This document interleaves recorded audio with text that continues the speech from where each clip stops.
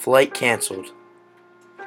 I can't ever forget the day I was given the news I never expected. My mom, sister, and I walked into the airport in Florida after arriving from the cruise ship we just departed. I see my dad for the first time in a few days after he had flown out of South America from our ship to visit his increasingly ailing father.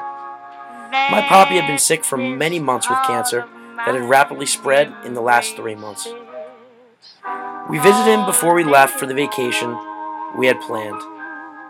I had asked my dad just 7 days earlier, "Do you think we'll see him over spring break?" My father looked me in the eyes and said confidently, "Yes," with the most amounts of hope and certainty he could muster up. I believed him.